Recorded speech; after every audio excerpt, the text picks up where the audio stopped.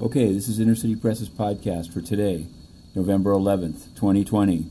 Here in the Southern District of New York Courthouse, we covered all day the waning days of the Mimidex trial of Pete Petit and Bill Taylor. Today, still the auditor from Atlanta on the stand, and the allegation was made that his direct contact in the company, a man named John Cranston, should have been the one to tell him about the loan to Mark Brooks, which was been characterized as a bribe and as an invitation to overstate revenue.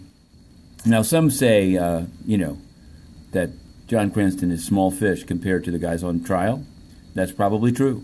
The closing arguments are coming, with the defense getting 2 hours apiece, and the government taking 2 hours and maybe a 45-minute rebuttal. Meanwhile, last night, Tuesday night, we stumbled on, in the SDNY Mag Court, the presentment of Alejandro Marin, who is he's part of this Venezuela trial, but operator, although a kind of dubious one. Anyway, he has private jets.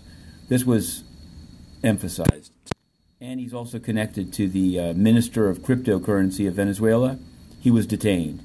Meanwhile, today, inside the United Nations, from which we've been banned, these 862 days, an election for the International Criminal Court.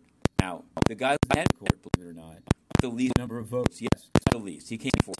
Peter Tomka of Slovakia, 141 votes. A man from Japan, 161. Germany, China, 194. Coming in last, yes, of Nigeria. And we've asked him for a comment on that. That's why she's the censor Inner City banning any other. You'll hear it. Drill. Continue.